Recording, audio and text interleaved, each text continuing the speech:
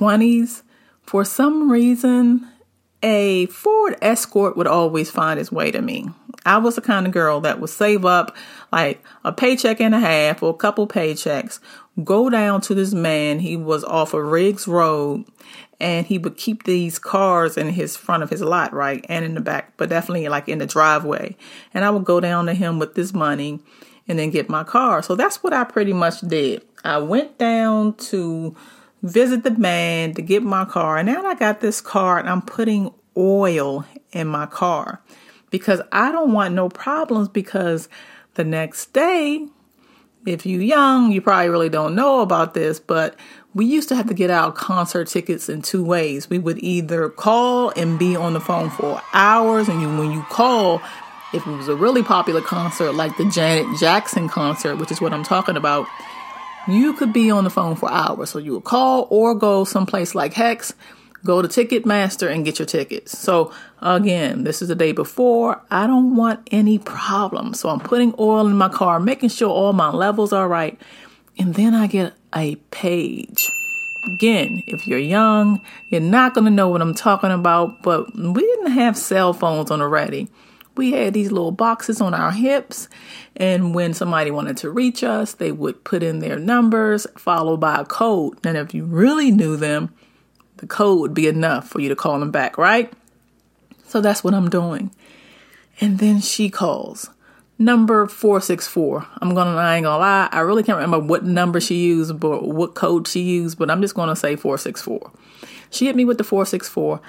I sigh a little bit because I already know that Aisha is pretty much somebody that always got something going on. But she's my girl. I'm a friend. I'm gonna see what she wants. So I close the hood, go upstairs. First thing she do is not answer the phone. The rule is if you text somebody and they hit you, stay around the phone for the next 5 to 10 minutes because they may just call you back. Okay, she's not calling. Maybe she doesn't need me anymore. I'll wait about an hour. I'm on my way out the door and she calls. What's up, girl? He dumped me. What are you talking about? Rod? Yes, he dumped me. He don't want to be with me no more. Okay, but I thought y'all was supposed to be going down to justice. I know what I said. He don't want to be bothered no more. So I'm listening to her give me every reason why under the sun this man all of a sudden doesn't want to be bothered. Because although she can be a little dramatic, she's still the homie. So I can't hang up. Even though the only thing on my mind is making sure that tomorrow when Ticketmaster opens for these Janet Jackson tickets, I'm in line. So then she goes into detail and said he got mad because she followed him to his aunt's house, calls the scene because she thought it was a girl, and he broke up with her. To me, it made sense. So she says, I need a drink. You gonna hang out with me? My money is kind of funny back then because I had the job where I was literally living paycheck to paycheck, and taking money out to go to get something to drink meant I wasn't going to have a nice outfit. So I wasn't really sure if that's something that I wanted to do, right? So I said, all right, girl, we can get something to drink. Call me back when you're ready.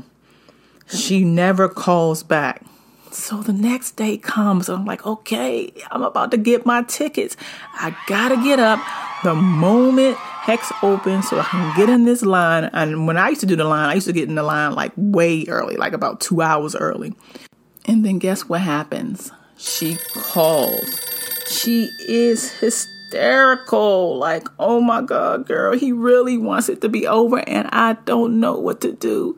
I just want to end it all. Now, if somebody calls you that you fuck with and they're that frantic, the last thing you want to do is just leave them stranded, right? So I'm listening to her on the phone, realizing that within 30, 40 minutes, if I don't get into this Ford Escort and hit it down to Hex, I'm not going to get my place. But she's my friend and she needs me. It's my sworn duty. So guess what I do? When she says that, she hangs up the phone. I leave, go to her house, and knock on the door. I'm there for like 5-10 minutes, knocking. Again, mind you, If you just born in this little decade or whatever, you don't understand how things are, but you don't have a cell phone, you can't call anybody. So what I got to do is get back into my ride, go to the phone booth, and call her like I'm crazy. She's not answering my phone calls. Is she okay? Is she being dramatic again? Should I go down to Rod's house? I mean, what should I do? So I decided to call her mama. I called her mama and gave her everything. Look, she called, said that she was going to end it all. I don't know what to do. Can somebody check on her? Toy, what you talking about? That girl just finished talking to me. Do you mean she finished talking to you within the past, hour or so? Because literally 15 minutes ago, she just called me. A matter of fact, go back to the house. I'm going to call her now. At this point, I'm livid. Even if I wanted to make it the Ticketmaster, I'm not going to get the right seats. They're going to be nosebleed seats. It's going to be a waste of my time, but I'm so angry. I need Aisha to tell me face to face why she do that. Got to her house. She opened the door. Rod is on the couch. Oh, we fine. We back together. There haven't been many times where I've experienced that kind of rage. I mean, if I looked at my life in a whole, I could probably count maybe 10 or 15 times of extreme rage. And I'm going to be honest, this was definitely one of them. Not only did she refuse to answer the door when I was knocking on the outside, but she knew how much this concert meant to me. I was so enraged. I felt like kicking everything, including her Ford Escort, because she had one too. That's the thing about people. Sometimes people do these things where they want you to experience that rage with them. And I never forgot it, even though it took me many more years afterwards to learn the lesson. When you are dealing with somebody, a friend that's always going through the motions, your job is not to allow them to pull you down to where they are. Your job is to lift them up to where you are. So if you're in a good mood, stay in a good mood. If they're in a bad mood, leave them there. But you are not supposed to be dragged down with them in that hell. So what do you do if you got a friend who needs you to be there but is always grumpy? The first thing is make sure before you pick up that phone and you listen to any of that shit they got going on, that you are clear that no matter what, when I get off this phone call or when I finish seeing this person, I'm not about to be in a bad mood.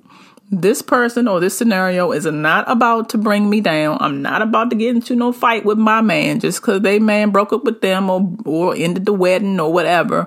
I'm not about to be mad at my kids because I'm, displacing my emotions.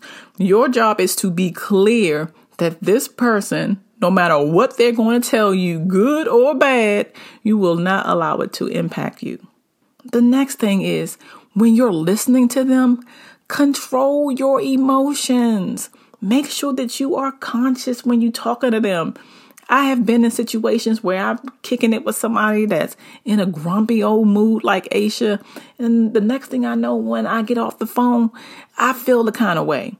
So now I'm very clear, even while I'm listening to them the whole time, that I am going to be in a good mood and I'm not going to be participating in no bullshit. I don't feel like no headache.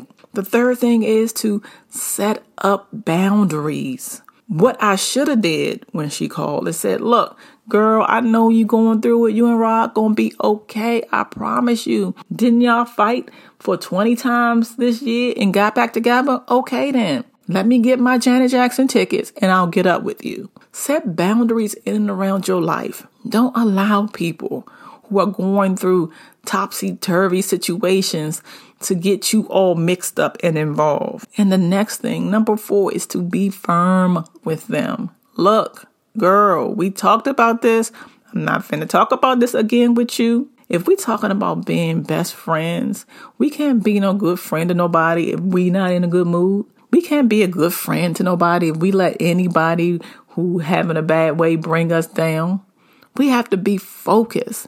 And what I find is with this type of mentality, I don't really have to deal with people like Aisha no more. As a matter of fact, I can count on the times on my hands where I had a girlfriend who is calling me every 5 minutes with drama. Granted, there are situations where, you are dealing with people that are going through stuff. That's life.